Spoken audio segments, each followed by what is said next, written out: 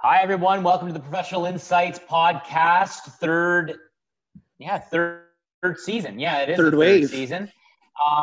The third season. We're being recorded in the third wave. Thank you, COVID-19.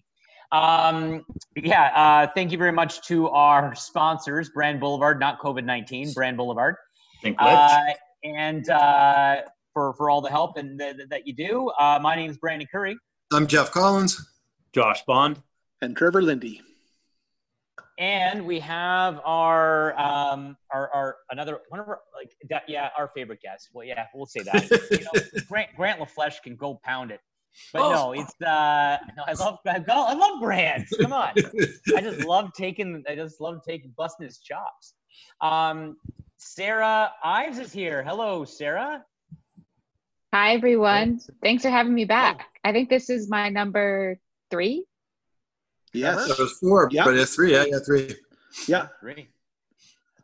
Okay, so we'll touch very briefly. Can you please tell us what has happened to your company since we've last talked to you?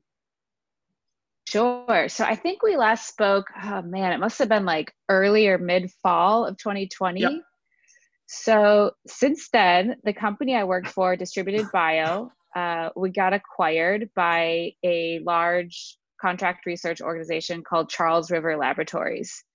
There's about, I think, more than 14,000 employees. It's a global company. They work with biotech and pharmaceutical companies around the globe, and they have touched almost every drug that has come to market, both for small molecule and biologics. So it was a long time coming, where we've been in partnership with them for more than 2 years before the acquisition.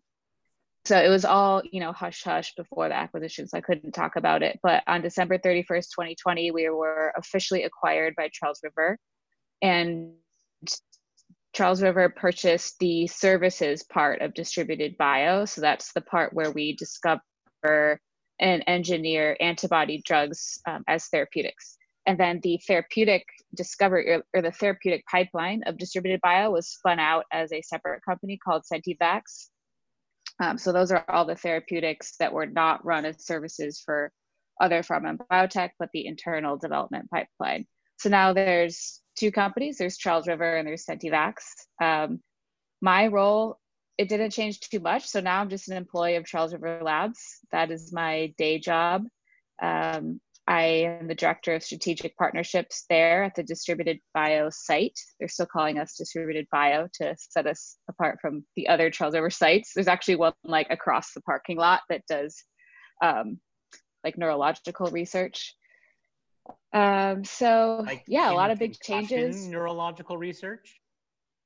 I think they work on studying how new and upcoming small molecule drugs will behave in the brain. Oh, okay. Yeah, it's called Brains. It's a company called Brains Online that they acquired a couple of years ago. So now there's 2 Charles River sites in South San Francisco, and we're happy to be part of the Charles River family. It's actually a pretty easy transition because we're all, I think, ready for it for a long time, having that structure of a big company and everything that goes with it. And now I work for a large publicly traded company and kind of settling into that lifestyle. So, and more responsibility since I'm taking on a slightly different role. So that's exciting too, to keep things fresh. And then in addition to that, I am still working with CentiVax, leading the flu vaccine program. I'm actually an advisor to CentiVax, so basically like a consultant. And I am taking the lead in making sure animal studies move forward and using our money that we got from the Gates Foundation grant. And those studies are underway, so I'm working on that as well. Are you filming Pandemic 2 yet? A lot of people have asked me that. I haven't heard anything about a season 2, but that would be pretty awesome. Oh yeah, it'd be cool, especially where we're at now with everything, so it'd be interesting. Yeah, because it came out like right before it hit, and then it would be interesting to do like a post-mortem, were we ready? But maybe it's too soon for all that.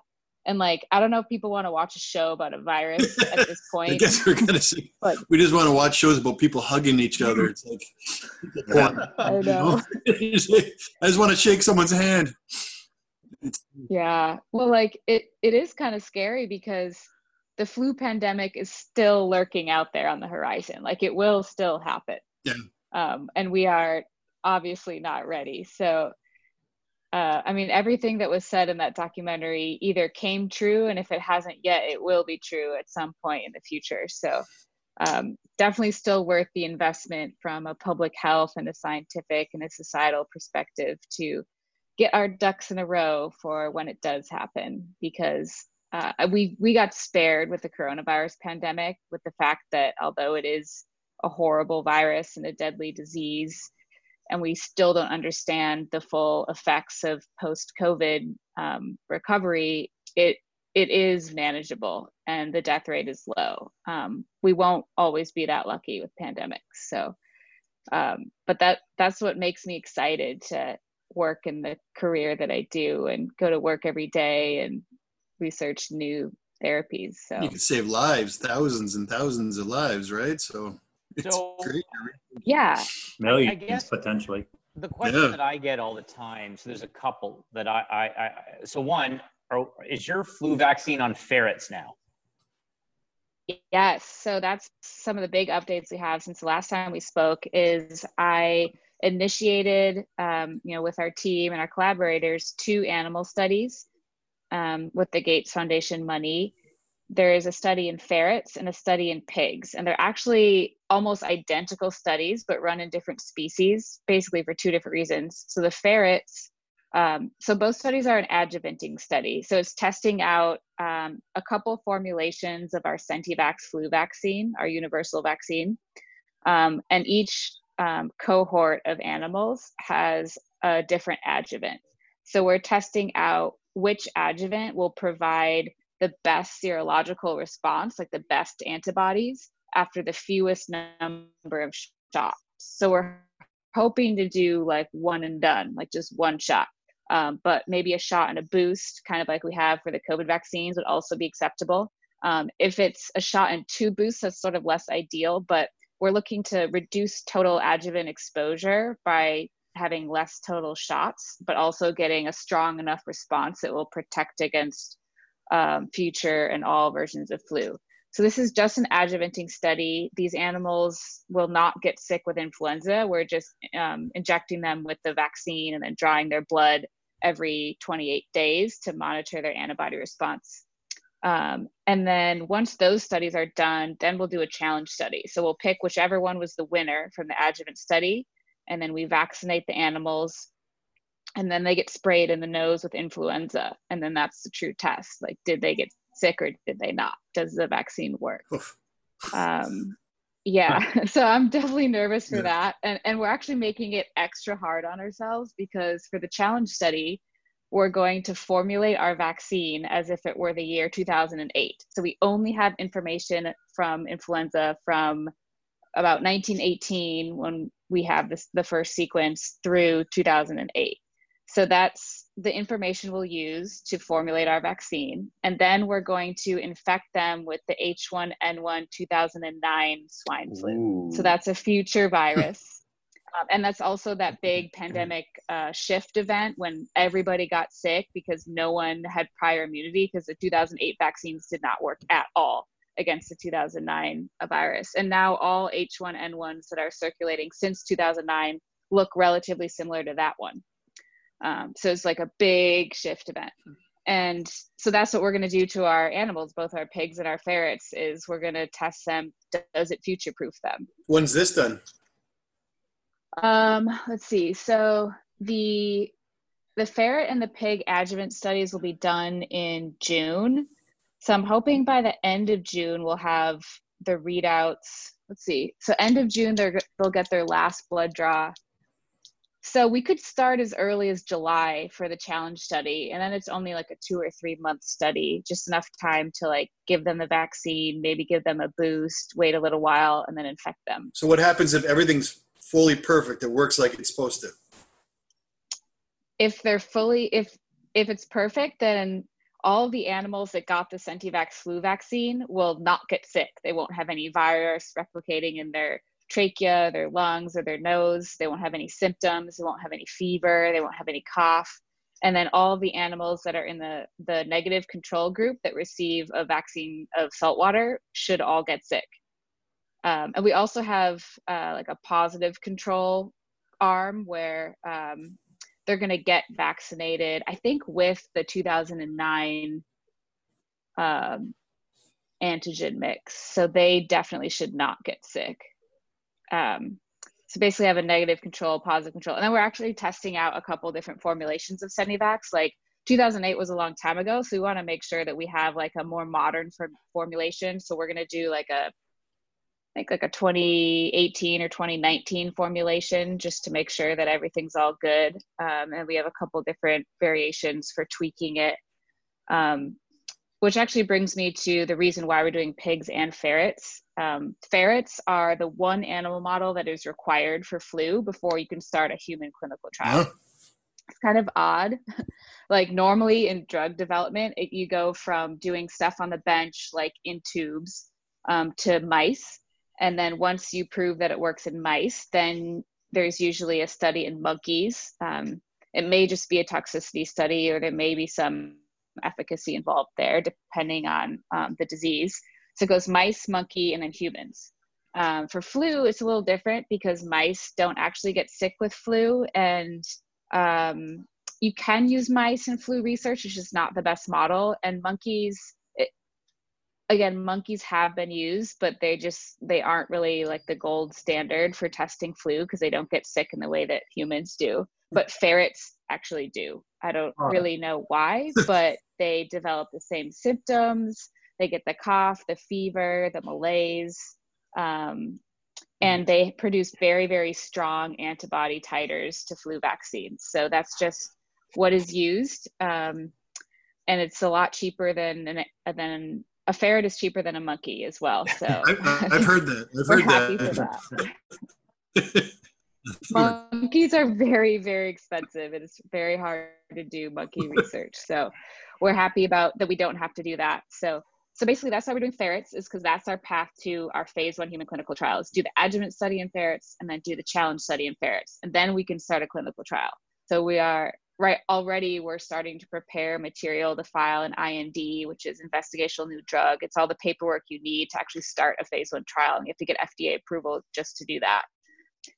So that's all in the works. And then the pig is because, well, one, having it work in multiple species just makes the data package a lot more robust. So we know it's not just like a fluke or just a ferret specific thing. Like if it works in pigs and it works in ferrets, it's probably going to work in humans. But the more pressing reason why we're doing it in pigs is because we would like to sell it on the veterinary market, which I think we maybe touched on last time. But there's a huge need for a universal flu vaccine in the veterinary market too, because when there's a bad strain going around for humans, it either started in pigs or is also infecting pigs or infect them the next year.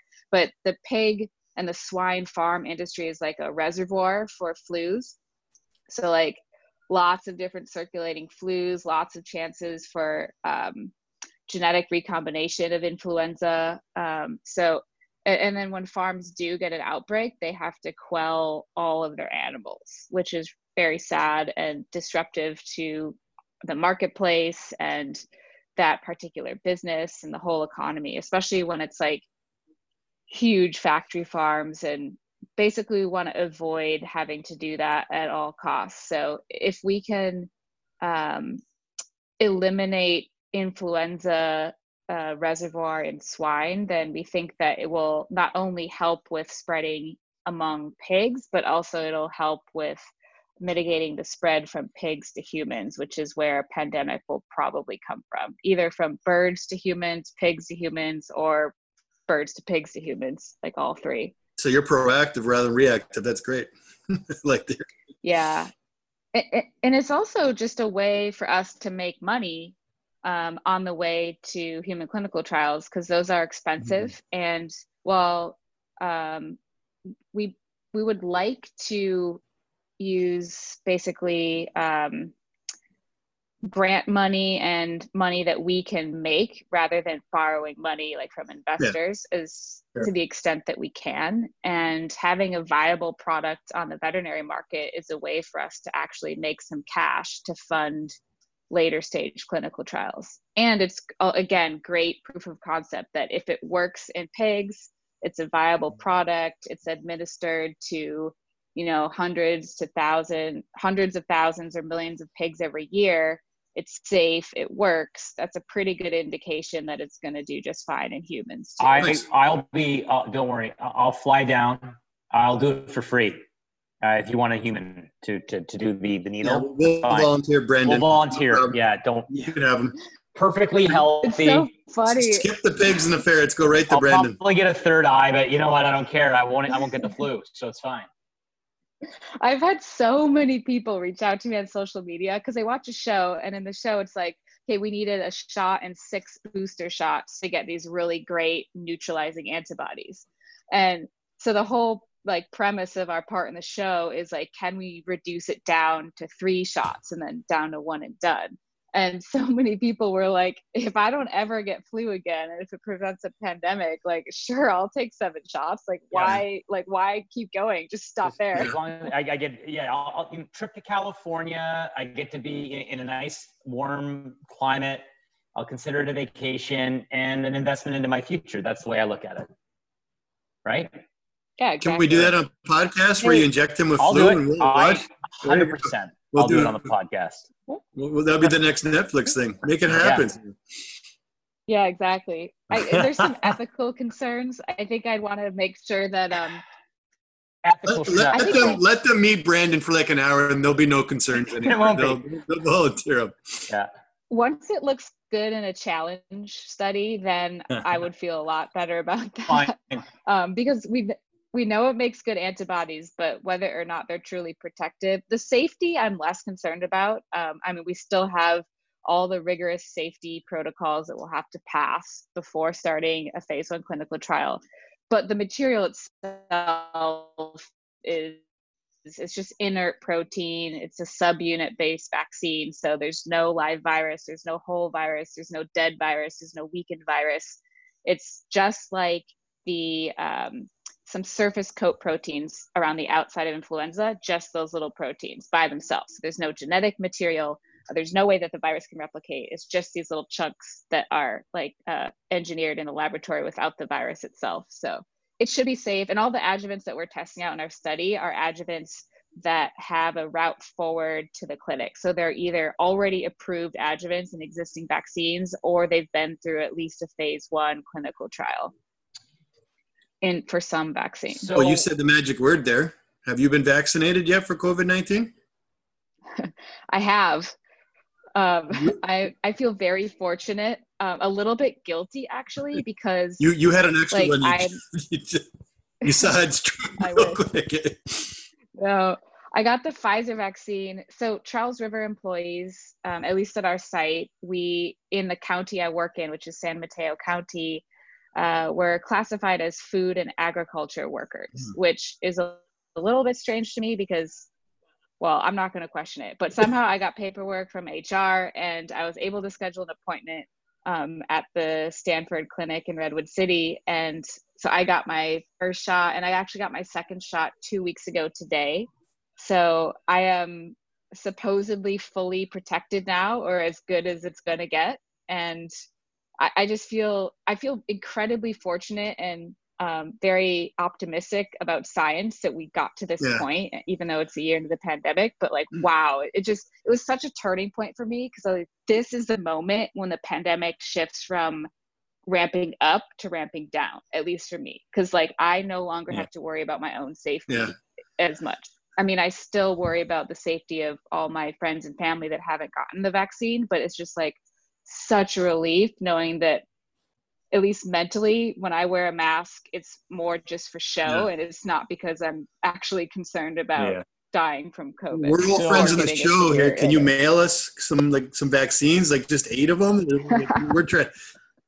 Did you get any symptoms at all? The first one I did not. My arm was a little sore for like a day or two, but I felt totally fine. The second one, I slept 12 hours, 11 or 12 hours that night that I got it. But I don't know if it was because I was fatigued or if I just cleared my meetings the next day and didn't set an alarm. Because I think like I have a tendency to just sleep 11 hours if no one wakes me up. Right. So, but I did get hives. Oh, Yeah, I had hives for about 48 hours after getting it. It was. didn't you tell us I the can't say for story sure. where you had hives before? Didn't you tell us a story about? Were you trying to go there again? I don't know. Yeah, that was the trip to North Dakota, right? Or Oh, Yeah, yeah. it's the bed bugs. I got. Oh, the bed bugs. Bed Yeah, bugs, that's what it was. yes, in Montana. Yes, similar to hives, very itchy. Actually, the bed bugs are 100 million times worse because it's the kind of itch where you want to take like a sharp knife and scrape your skin off. Like there's nothing you can think about other than just filleting your body. Ugh. Like can't sleep, can't eat, can't do anything. It reminded me, so I've never had a migraine, but it reminded me of like friends I have that have said that like all like their migraine is just so piercingly awful that they're nauseous and they can't even think about anything. That's like how it is. It's just like blinding itch. But the hives was from the vaccine that I got. It was sort of alarming because I've never had any response to a vaccine before, like ever. And I was like, what is this? And I took a Benadryl and it went away. But yeah. In Ontario here, it. for our Pfizer, the government's trying to stretch it for 4 months between first dose and second. That They was want something. more protection and all that. So that's something I wanted to ask you about. Yeah. And keep in mind too, in the province of Quebec, what they're doing is rather than doing the shot and the booster like they're supposed to with the Pfizer, they're just administering as many people as they can with the first shot, and then they're worrying about them later, right, for the second. Yeah, it's an interesting idea. So I have read about it and thought about it a little bit. So it's definitely a deviation from the clinical trials because in the trials, they gave the shot and then after either 21 or 28 days, depending on which trial, they were administered their booster shot. They didn't test, at least to my knowledge, they didn't test a cohort of patients that received one shot and that was it. So they only have data about one shot up until they got their second shot. So they can only draw blood, but once they've gotten their second shot, they're now like, the data is like contaminated with the new shot, so you can't use that on its own. But based on what I know from vaccine science and doing our own animal studies and just in vaccines in general, is that you'll definitely want to wait a minimum of 21 to 28 days between shots because you'll have the highest antibody titers around day 28, really no matter what the vaccine is.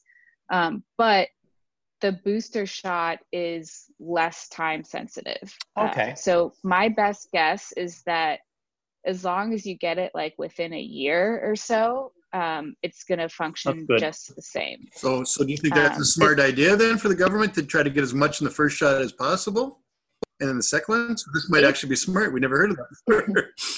Yeah, because the idea is if you can vaccinate more people with their first shot, we know that immunity should be pretty good even with just one shot. So getting more vaccines and more people sooner is theoretically better than getting 2 shots in less people. So it's sort of like an ethical problem though, because they never tested. You're going outside the scope of what they know from the clinical trial. So it's sort of like experimenting on people, which hasn't always worked out the best in hindsight. And it's, put certain groups and people at a disadvantage because, widespread population testing for any medicine is probably generally frowned upon. But I don't really see any reason why extending the timeline between booths should be that detrimental, and probably getting it in more people is net positive. So, but we gotta put context to your answer though, and that is because we haven't been able to procure enough vaccines to meet the 28-day timeline. So you need to understand that I don't think maybe you do or you don't know that piece, but that is a key context to your answer. This is not something that the government just went, you know what, we're only going to buy 30 million of them or whatever, and we're just going to inoculate everybody and then wait 4 months or 3 months. it was because of the retooling of Pfizer's plant in Europe, because the fact that we do not have pharmaceutical companies making vaccines here in Canada, that we predominantly only have generic companies that make generic drugs here in Canada. This is something that the government's had to do in order to, your first point, get needles in as many arms as possible, in the hopes that Pfizer's, factory gets back up to speed, and we start getting in the background. So that's more of a context piece. Got it.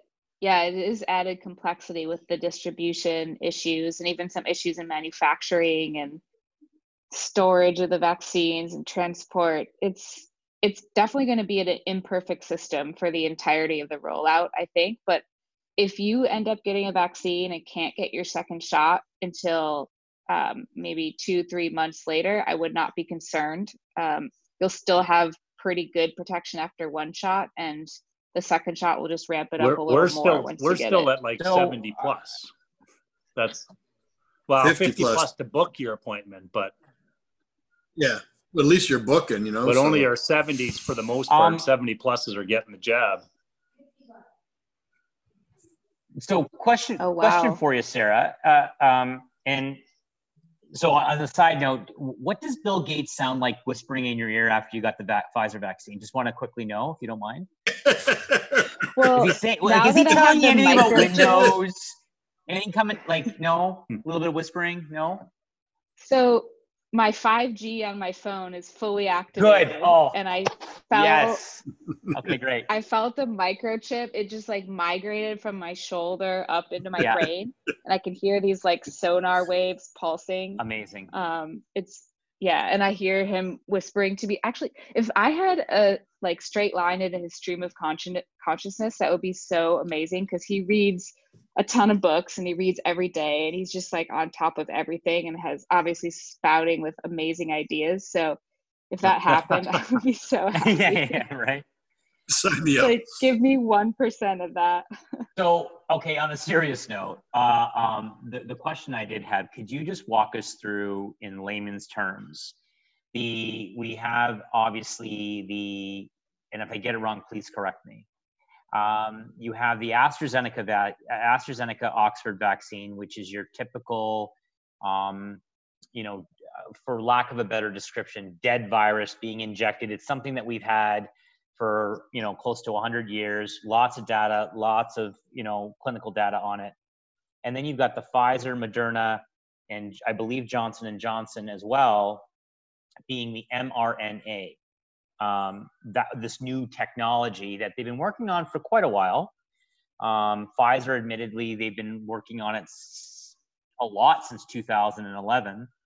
Could you just take our listeners through the two differences? But before you do that, is your universal vaccine not based on the mRNA? Okay. It is not. So our universal flu vaccine is based on protein subunits, so it's hemagglutinin proteins, which decorate the surface of influenza virus. So it's actually, that tech is none of the current COVID vaccines. And you're right. So the AZ is more of a traditional vaccine. The J&J is actually not an mRNA vaccine. I believe it's a modified adenovirus. So it's a little bit more similar to AZ than mRNA, but it's still very different tech than AstraZeneca. I think it uses like a CMV promoter. So it's an adenovirus that infects some species of monkey, I believe, and they've basically adapted it to contain parts of the coronavirus. But the mRNA vaccines are new. So these are the first two of their kind to be approved for use. But mRNA vaccines have been studied for a long time. I think clinical trials have been going on, or at least animal studies, for almost 2 decades. Okay. So there's been a lot of research for them for various diseases. Influenza is one of the biggest ones. But it's one of those things where it was sort of like an out there technology, and there was no the government basically didn't see a need to start funding it aggressively because we had okay options already out there, like for the flu vaccine. That's, I guess, one of the issues with biotech innovation is that no one wants to spend the money to do the innovation until we're in like a crunch scenario where we absolutely need to survive. That's just kind of how it works. It's like the government doesn't want to spend money on something that they don't know is going to happen. Like if they don't know for sure if and when a pandemic will happen, why would they spend money on making a coronavirus vaccine? But there's plenty of labs all over the country and the world that have been thinking about this problem for a long time and trying to get funding to work on coronavirus vaccines and different vaccine technology in general, like mRNA vaccines. But I think they're a great technology because manufacturing is super simple. You don't need to use live virus or grow it in chicken eggs like we do for the seasonal flu vaccine. It's basically you're just making DNA or RNA. And because it's just a series of nucleotides, you can basically just print it. Just kind of like a normal printer, but instead of printing on ink and paper, you're just printing nucleotides, which is just, it's a chemical structure. So you just need the right starting materials and mix it up with the right stuff, and then you can print out the nucleotides in the right order. So manufacturing is relatively simple, and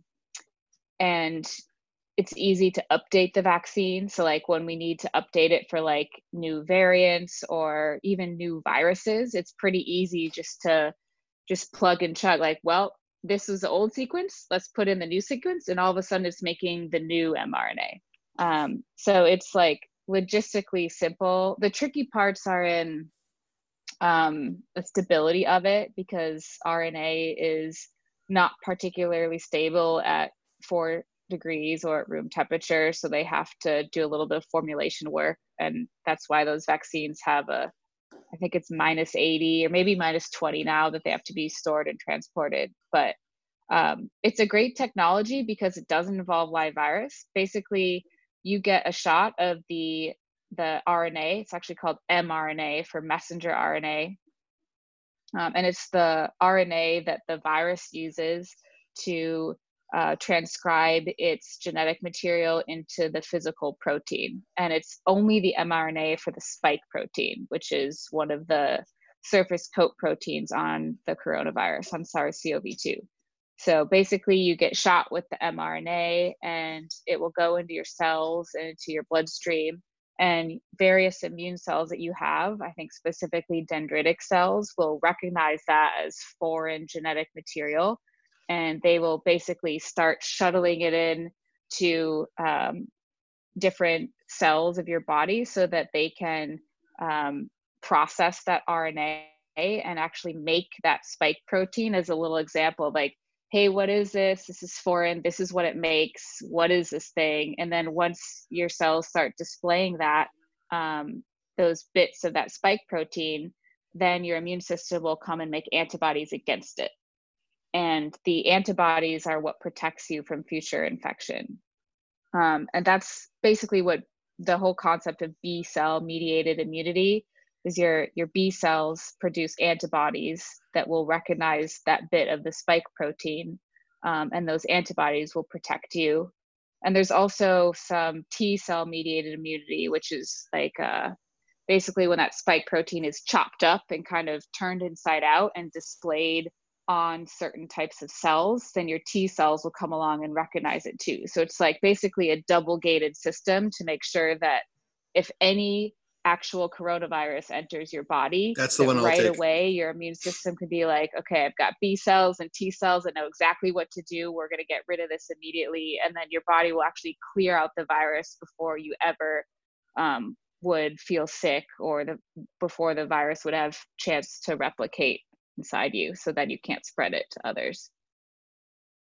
So then the AstraZeneca, that is the one where you're getting either a dead virus, or in like the MMR vaccine, you're actually getting a live virus, right? And so like and then that's by injecting that into your body attacks it, right? Am I correct?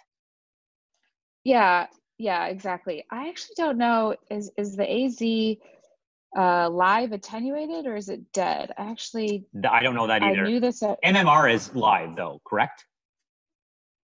I think so. Because I thought I read somewhere something about mumps having to be live or measles. I can't remember which one. Yeah, these are things I do at some point, and I'm not exactly sure right now. But yeah, so the AZ, that's the one with Oxford. Mm-hmm. Let's see. It looks like they're also using the adenovirus. Yeah, the monkey, it's a chimpanzee adenovirus. So it basically, it's kind of like a Frankenstein virus where there's parts of the adenovirus, and then I assume displaying the spike protein from coronavirus.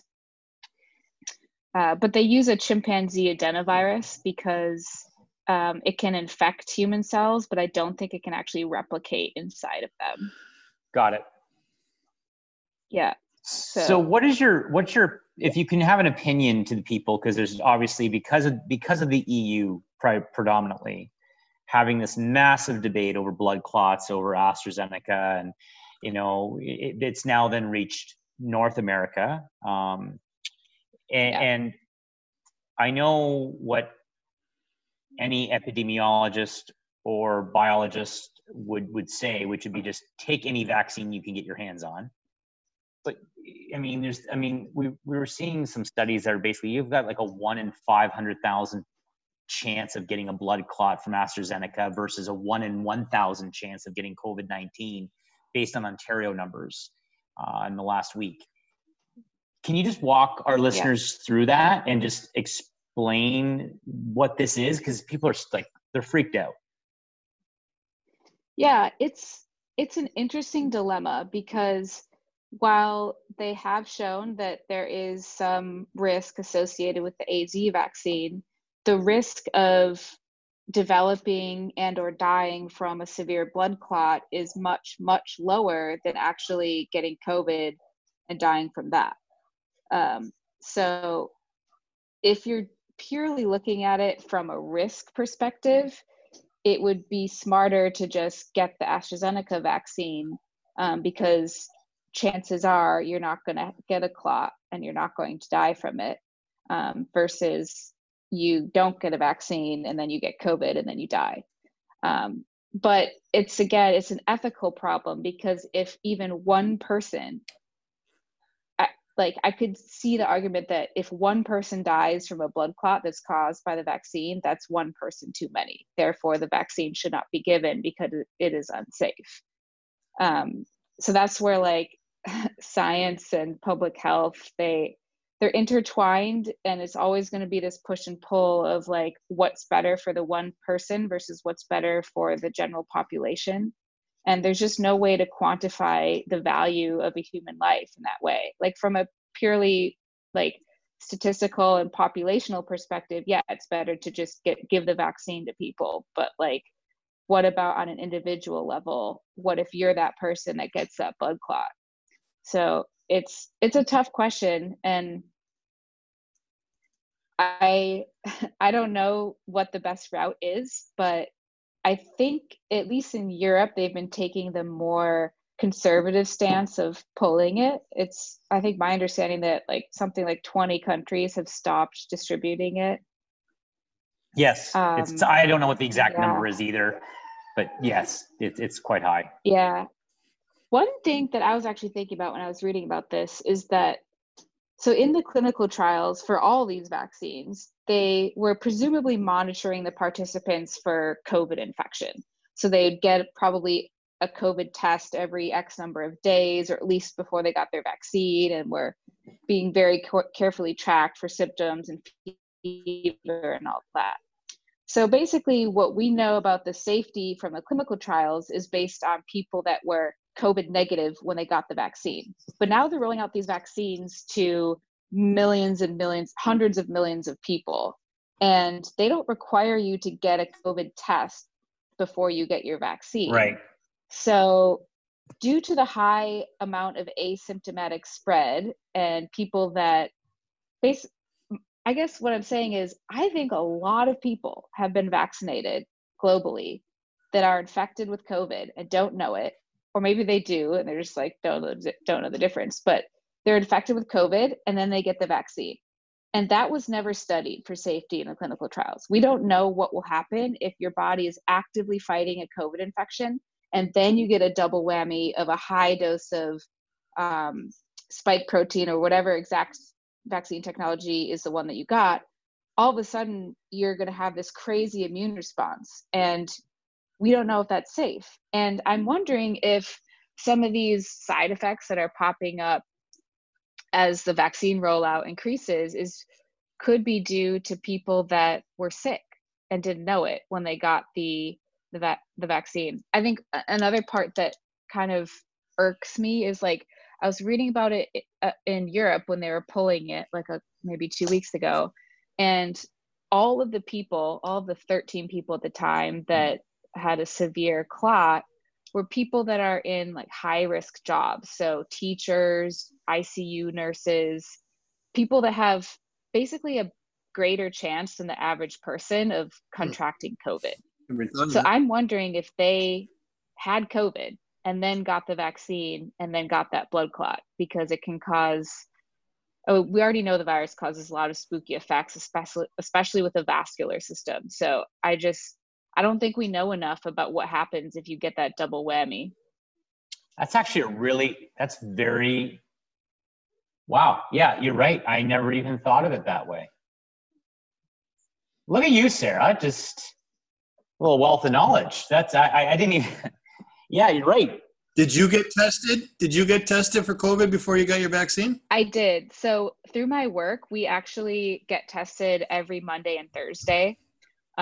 Because that's the only way that we're allowed to come to work.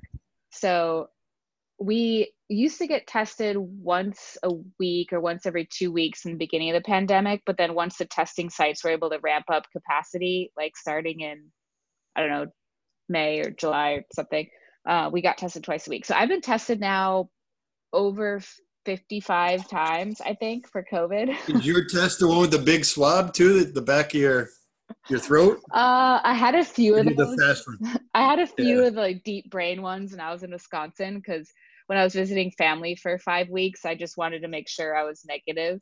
Because that was actually the only time I've seen family in 14 months. And I was like, I'm going to the drive-through clinic at least once a week and getting a test. But the ones we have at work are self-administered, and they're like the shallow ones. So you just like, I just go extra long because I want to make sure I'm really getting it in there. So I do like 10 seconds in each nostril, but it's not too bad.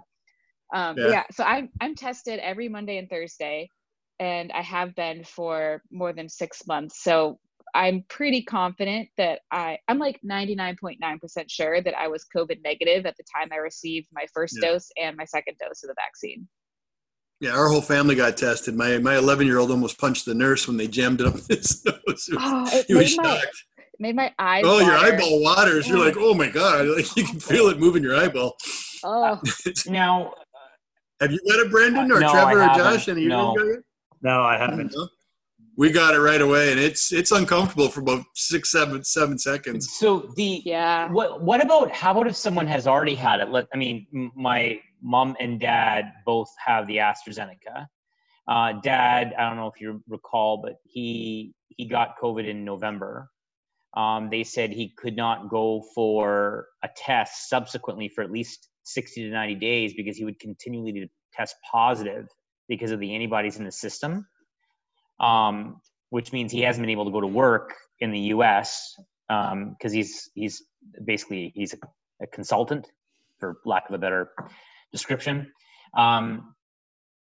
Would that have also someone who's maybe 60, 90 days removed from recovering from the virus, would that have a play into potentially getting blood clots?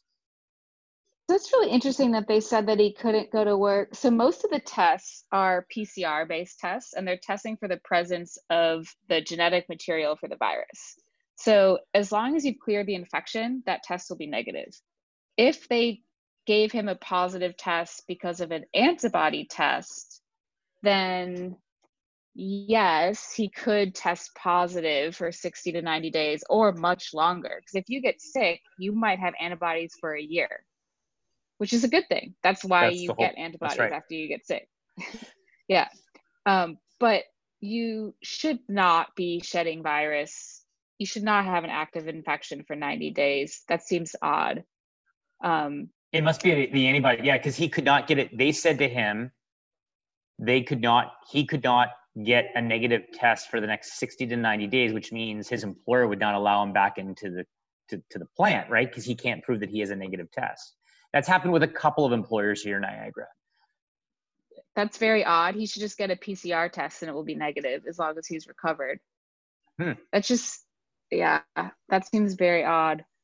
Yeah, because when you think about for the sports, when an athlete gets in a professional team, they can't go back. And usually if they do get it 2 weeks later, they're back. But they have to do like a negative test 3 or 4 days in a row, and then they can go back. Yeah, because they're PCR tests. 90 days, though. No, there's no. So I think that's, yeah, there's no need to wait that long if they've recovered.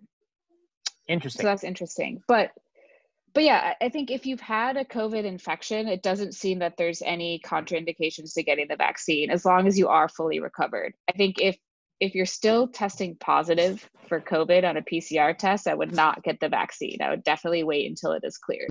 Right. I think that's actually in the CDC recommendations too. But at this point, I know a handful of people who had COVID, had recovered, and then got the vaccine. And just from that anecdotal evidence, they've been perfectly fine with the vaccine. But I think now, how many people globally have had COVID? I don't know. Hundreds of millions? I think it's 130 million-ish. Wow. And probably a large chunk of those people have been vaccinated by now. So that's good. not in Canada. I guess we should have gone to Israel because Israel has vaccinated the majority of their population. Well, there was Bloomberg did an article on that. You know what Netanyahu did? Netanyahu said, "Hey, you're going to need a wide scale." I'm not paraphrasing. This is obviously not verbatim, but he called up Pfizer and said, "Hey, we approved your vaccine. I'm willing to pay $34 a shot if I get first dibs on everything." And that's exactly what happened. And they're open. They're on the beaches now. They're loving life. Yeah, they also agreed to give them results and information and stuff like that, though, I believe. Okay. So they kind of, from what I understand, a test population, if you will. Yeah, that makes sense. I was actually reading an article today that says they have this thing called like a green pass or some sort of like electronic certificate on their phone that shows that they got the vaccine, and they can use that to either scan in or check in when they go to places. So now you don't have to wear a mask and you can have like an indoor wedding, and they have obviously indoor dining and parties and beaches and kind of like that pre-pandemic lifestyle as long as you have your green pass. Wow. Which is just such like, it's so what like, a bad. Yeah, it's like post-apocalyptic to think of that as like the new norm, but they're trying it out. So if they never get another wave of COVID, then I guess it worked. We can't even get our hair cut. My wife cuts mine. Yeah. But I mean. Yeah, San Francisco is also like that. It's so weird, like seeing my friends on social media who live in other cities and they can like eat in a restaurant, and they like, I see them hanging out with friends, like places that are definitely not outside, and like people seeing family. And I'm like, wow, I haven't done any of that in over a year, and I can't even get my hair cut, and it needs to get re-dyed. It's just I don't know what's going on here. But we went to a restaurant last Friday and then it shut down the next day. So oh no. Yeah. We have outdoor dining now in San Francisco. We've had that since January or February. So the outdoor dining is nice. We got an igloo living for the next month. We can't even leave the house. How long is the lockdown for, Trevor? 4 weeks. 30 days, I think. Hold on. Stay-at-home order, closure, non-essentials. Kids still going to school. Yeah, though, kids are still going to school. Kids are still allowed to go to school as long as it's okay in the region, right? So Peel's all shut down. Cases right now worldwide are at 132 million, 2.87 million deaths. Here's some awful statistics. As of April 6th, only 6 million Canadians, 16% of our population, have received one dose, and total percentage of 1.9%, 730,000, almost 731,000 have been fully vaccinated as of April 6th. So yesterday's date. We are flying through the vaccination. Just killing it. We're killing it. Yeah. That's interesting. We put a lot of money into our healthcare.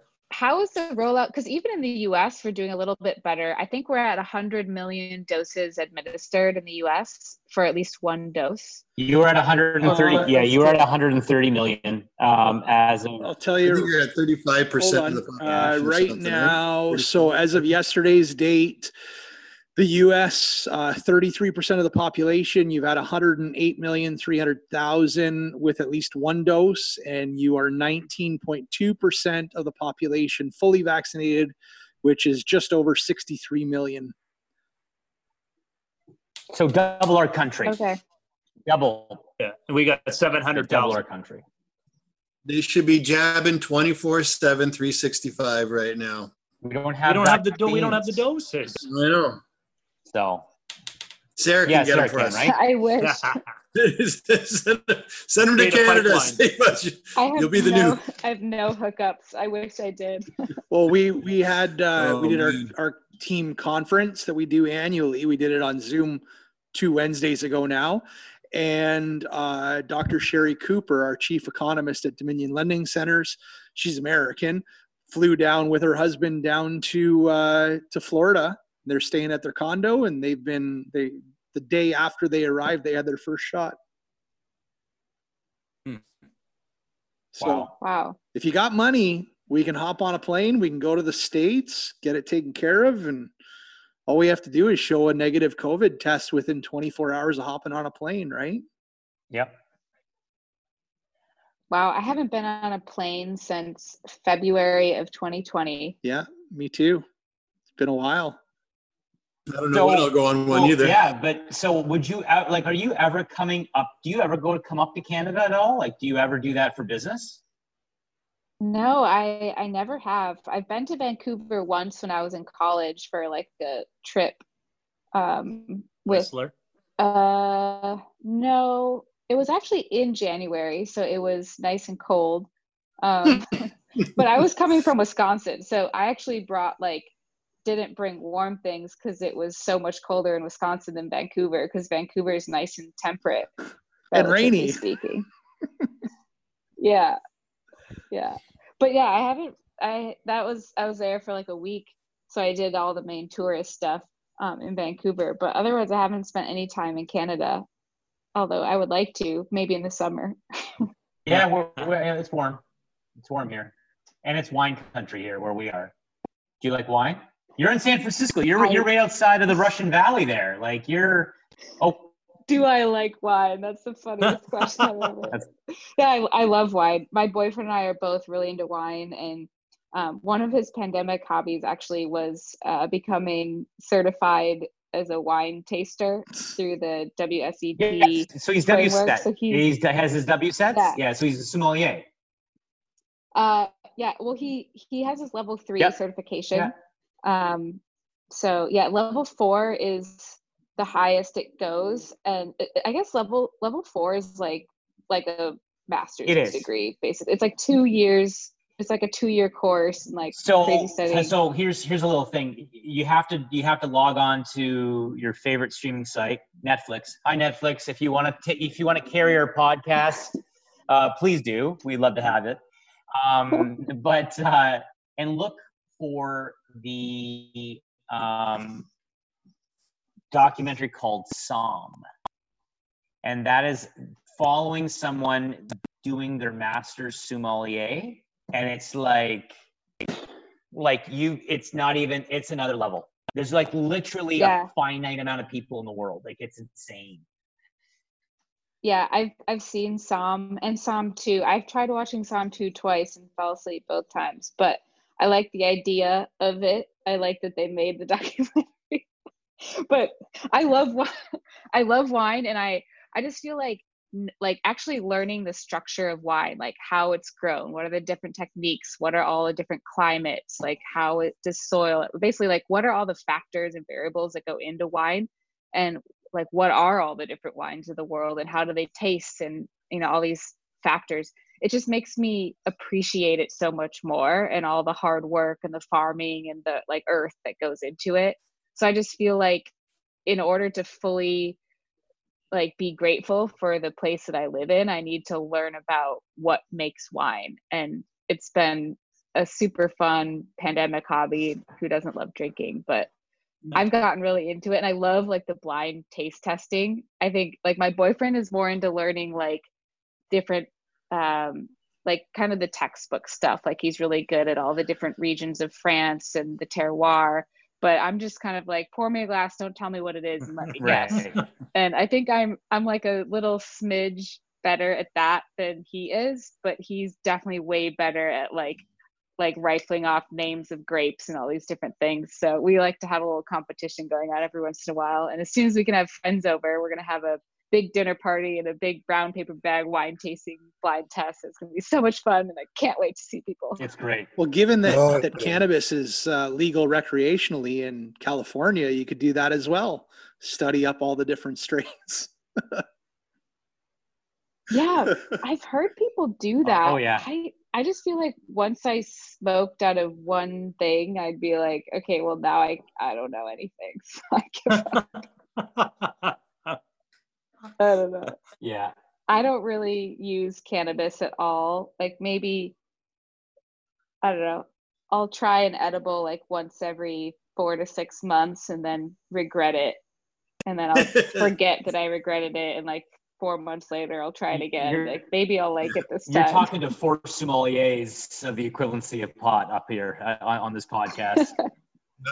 Not me. I don't touch it. I don't touch it at all. Yeah, because he ate a whole cookie one time. Yeah, it's too much for him. Yeah, a whole cookie, like 7 cookies one time, green right out. I use it. I'm not a burnout, Sarah. I'm with you. I'll have some wine or beers, shots it's and great. tequila. 0 calories and sleep like a baby. It's amazing. Yeah. Oh. I think it just like it complements some people's brain chemistry, and it just doesn't work for other people. Oh, sure. And for me, it just doesn't work. It just creates like a thunderstorm in my brain, and I don't like it, and I don't sleep well, and I feel weird and anxious, and I don't know, just don't like it. Have you ever been greened out or have a panic attack on it? You're done. You're done with it forever. I've had that a couple since times. Becoming legal in Canada, obviously it's made it a lot easier to experiment.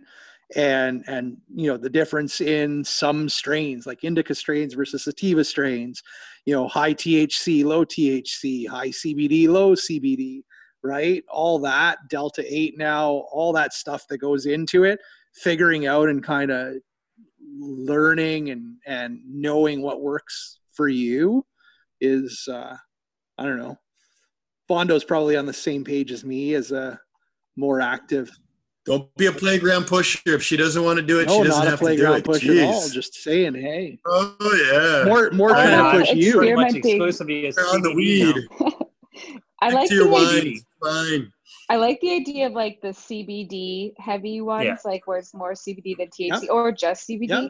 But like, I'm also kind of just turned off by all those like CBD products, because I feel like most of them are like not fake, but like they're not regulated in any way. And like, who knows if the CBD is like degraded or of what quality, or if it's soluble, or like, I just don't know how to trust any of those things. So that I'm just like, well, I'm not going to waste my money on it, because I could just save money. I think it is regulated here. The process, it's just, so we've got AGCO, right, for alcohol and gaming here, and they also regulate the cannabis industry.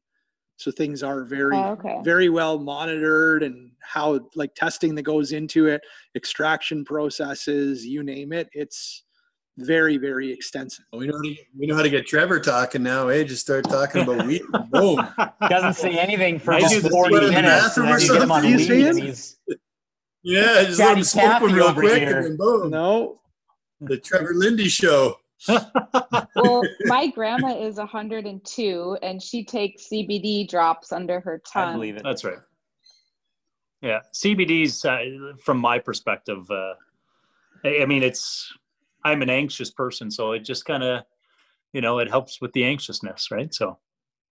Yeah, I take it to sleep, but the THC, I get anxious just thinking I'm taking it. Yeah. I greened out after like eating 7 cookies one time and had like a meltdown. And I used to smoke pot when I was younger all the time, but I had a green out one night and like mushrooms. Those are fun. I like that better. But there was a few states in the last election that actually just legalized medically and recreationally psilocybin, right? Magic mushrooms. Yep. Really? Yeah.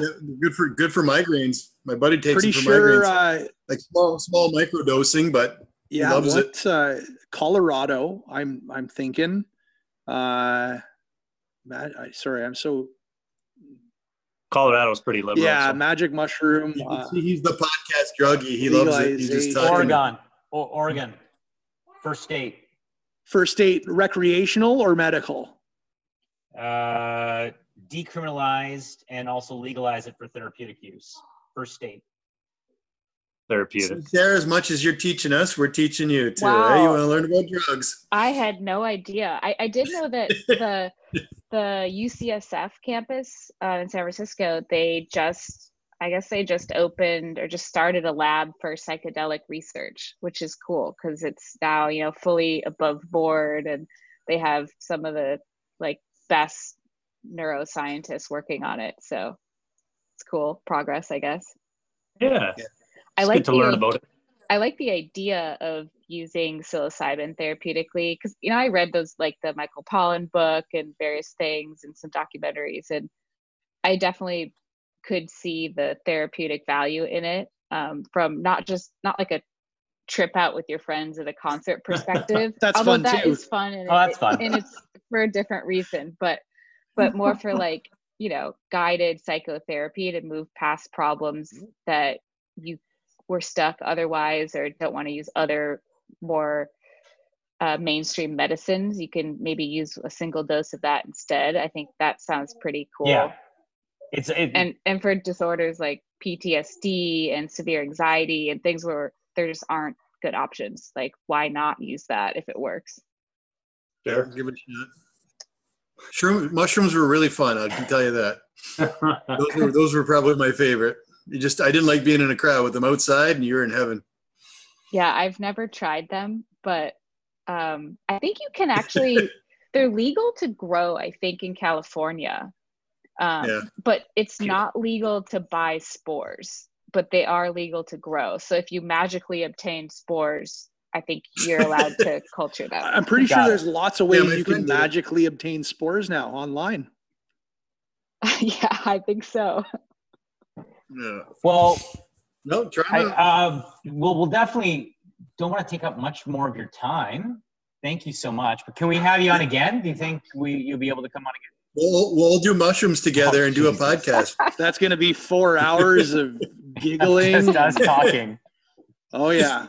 Drooling there. Yeah, I'll have to, instead of being in my bedroom, I'm in my bedroom because it's the only place in my apartment that has a door. Right. Otherwise, you'll hear my boyfriend on his Zoom calls. But if we do that, I'm definitely going to go to Golden Gate Park and sit under a eucalyptus tree. And eat the eucalyptus leaves. Also that. That would be just be drooling there. Be hilarious. Yeah, Bondo disappeared again. That'll be great for. Yeah, I don't know where Bondo went. That's 40. That's what happens. You turn 40. You got to pee a lot. Oh, he's 44. He's in the back. That's me my whole life. It's like I'm the worst road trip partner because it's like every 90 minutes. It's like, okay, let's go to a gas station. No, that's my wife because every time we go on a road trip, she starts at Tim Hortons and has to pee like every 15 minutes after that. You started at Tim Hortons. Oh my God, we're gonna get you like a diaper. She wants to get a diaper just so she doesn't have to like stop it. I'm like, are you serious? I can't. Just don't drink the damn Tim Hortons. You pee in a diaper. That's gross. That's for when we're 80, not for when we're in our 40s. What's Tim Hortons? Tim Hortons is that's like a Dunkin' Donut here. Before you come to Canada, you got to come to Canada. You'd love it. I would named after a hockey player. So when the pandemic is over, can I come to Canada? We can do this live. Yes, sure. 100%. Yeah. Add a Tim Hortons. Yeah, add a Tim Hortons. And you know what? We'll even get you a sweet view of the Niagara Falls. There you go. We might know a guy who knows a guy. Ooh, I would love that. Well, actually, according to the CDC, I can now travel domestically and internationally without getting a COVID test before or after travel, and I don't need to quarantine. There you go. Yeah. I wonder what they do at our border, though, if you're coming here, because they aren't open yet. Good question. We're with vaccination because we're strict.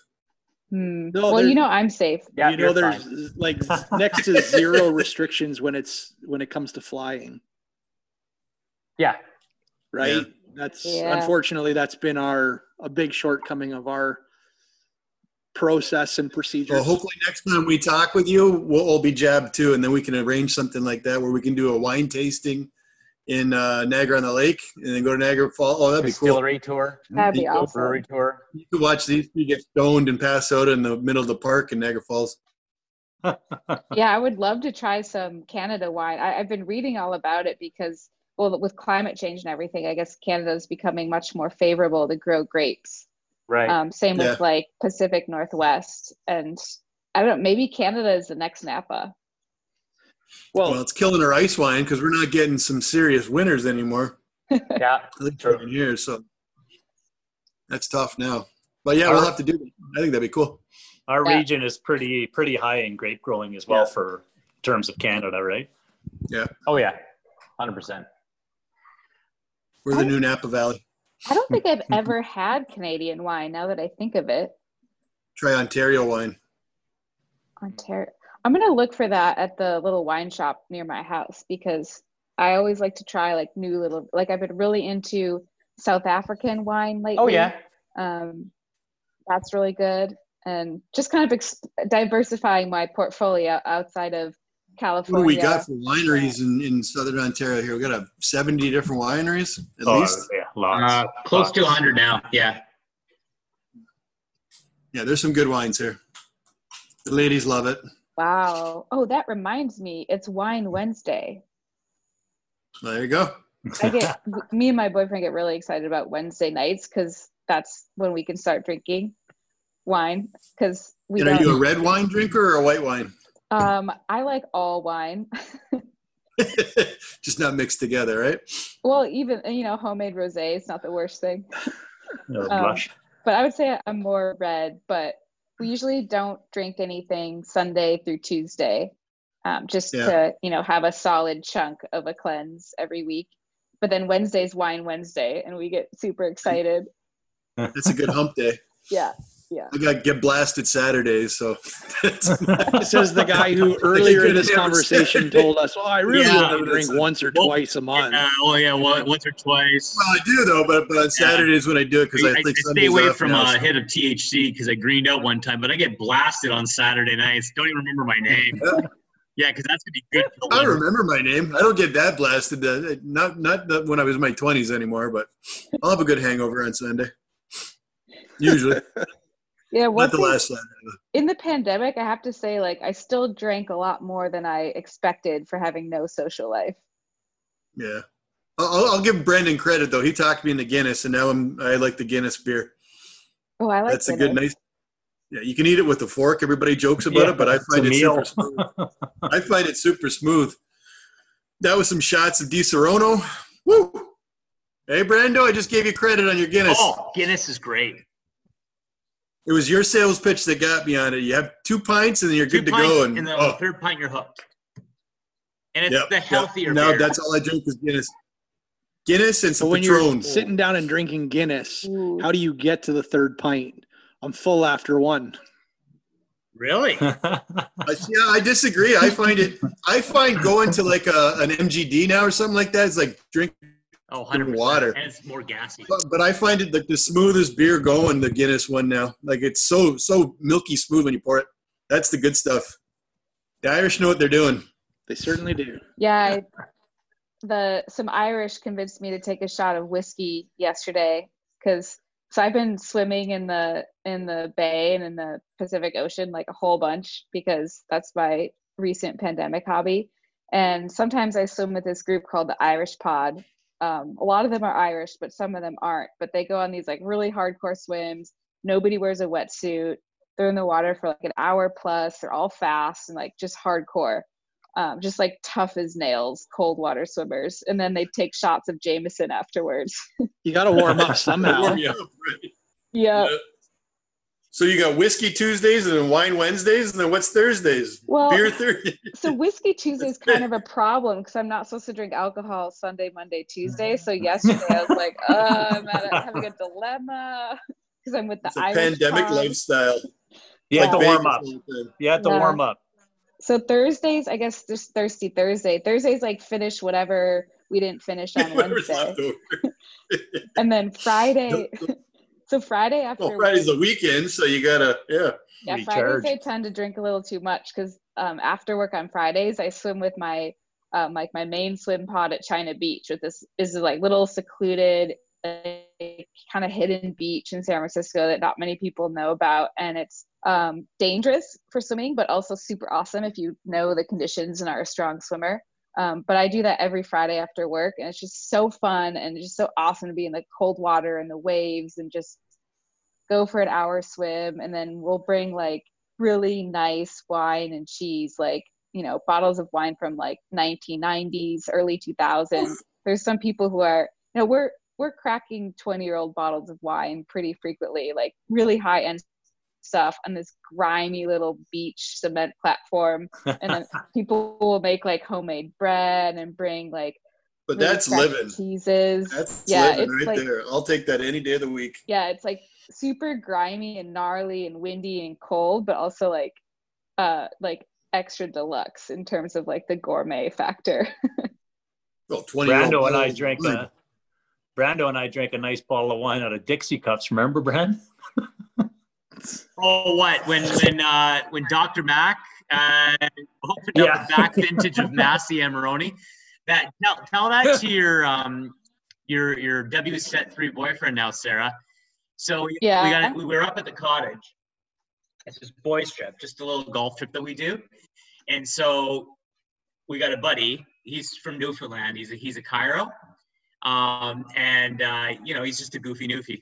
We love him to death. And so he brings Beauty. so I got him for opening up his practice, him and his wife, I bought a like 05 5-star vintage of Massey Amarone. So it'd be about $100 bottle now, like when you cellar it. We're blitzed, right? I'm writing it down. Yeah, Massey, M-A-S-I, and then Amarone is the type of wine. And Okay. it was an 05 back vintage, and Dr. Mac whips out some Dixie cups and freaking cracks the bottle, and then he just we all start drinking this high-end bottle of Amarone through Dixie cups. So we're like, all right, well, I guess that's what we're gonna do. And then he And then passed he out. passed out, and we put popcorn all over him, and then because he started chirping us that we weren't drinking and keeping up with the newfie, which they can drink. To be fair, they can. They're good. They're known for that. And yeah, The Wow. yeah, love Newfoundlanders. Love them. Beauties. Yeah, I've if you want to go to a never- nice place in Canada, go to Newfoundland or PEI. Down That's east. gorgeous out there. Yeah. Ooh. Yeah, that's Yeah, I would prime love time. to. I can't say I've ever had nice wine out of a Dixie cup before, but I have had plenty of shots of whiskey and stuff just from, you know, college and also just work happy hours and stuff. Didn't have anything available, so we would drink it out of little Dixie cups, and the high alcohol content melts the waxy stuff, so the bottom turns clear and starts leaking. I'm like, ooh, this is not good. At least you're putting that in your body, right? Yeah. Sure. Hilarious. Oh, all right. Well, let's set it up for next time then. When she can come to Canada, we'll do a live one. I think that'd be cool if we can ever get out of the pandemic. That'd be awesome. And if it's not going to happen in the near future, certainly happy to do another one of these. Yes. From my bedroom. And then we can after we get and we can have your swimming because you're a big swimmer, and we can touch on that the next episode. Let's do it. Yeah, I don't think I was even a swimmer last time I talked to you guys, but I was just sort of overwhelmed with life and stress starting in like October from work, and that's just recent. Jumped in the ocean. Well, we'll say that to the next one. We'll say because that's I know like that's come on, I follow you on the gram. We'll have our pools open. As the kids say, the gram. What'd you say? Let's do it, Collins. We'll all have our pools open too. So. Ooh, Yeah. I'm not a pool swimmer, so I'm curious to try one out, but. We'll see. best. Curry's just got dropped in his backyard last week. Landscaping's happening. Mine goes in end of May, beginning of June. Ooh. And the other two already have one. Yep. I'm getting another one. I'm ordering another one though. Norellen Pools, buddy. Well, you guys I think I'm gonna. So, but thanks very much for popping by. Yeah. We love having you. It's great. It's awesome. And thanks for telling us your alcohol, your habits now. Now we know. Don't do it on a Wednesday. Wine Thanks, Wednesday. Sarah. All right. Thanks, guys. This was super fun. Talk to you next time. Thanks, Sarah. Bye. Take care. Okay. Bye. Bye. And Bondo, you want to close us out? Help us help you stay informed. The Podcast Super Friends is a monthly meeting of 5 podcast producers. Hi, I'm Katherine O'Brien from Branch Out Programs in Baton Rouge, Louisiana. I'm John Gay from Jag and Detroit Podcasts. I'm Matt Kundle from the Sound Off Podcast Network. I'm David Yaz from Pod 617, the Boston Podcast Network. And I'm Johnny Peterson from Straight Up Podcasts. Together, they form the Podcast Super Friends, an alliance of podcast masterminds sharing best practices, insights, and discussions to help make you a better podcaster. Follow or subscribe to the show on Apple Podcasts, Spotify, Google Podcasts, or at soundoff.network. Do, Did, Will, the Story of People podcast is now available on the Crier Media Network. The first 5 episodes are here and feature some incredible guests that fit into one or all 3 of those categories. Ready? Tara Sloan from the San Jose Sharks, Undercurrent podcast, and NBC Sports. Marianne Iveson from Iveson Voice and the Let's Take This Outside podcast to talk about the world of outdoors as well as voiceover land. Ariana Hunsicker, future Canadian Paralympic swimmer, already winning tons of awards for this country. Scott McGregor from the Hot Wallet podcast to dumb down the world of crypto, Bitcoin, and NFTs so you don't have to. And Jackie Holowati from Climate Pledge Arena in Seattle, Washington, the first net zero carbon certified arena on the planet. Wherever you get your pods, wherever you watch your pods, and on the Crier Media Network. Produced by Crier Media and distributed by the Sound Off Media Company.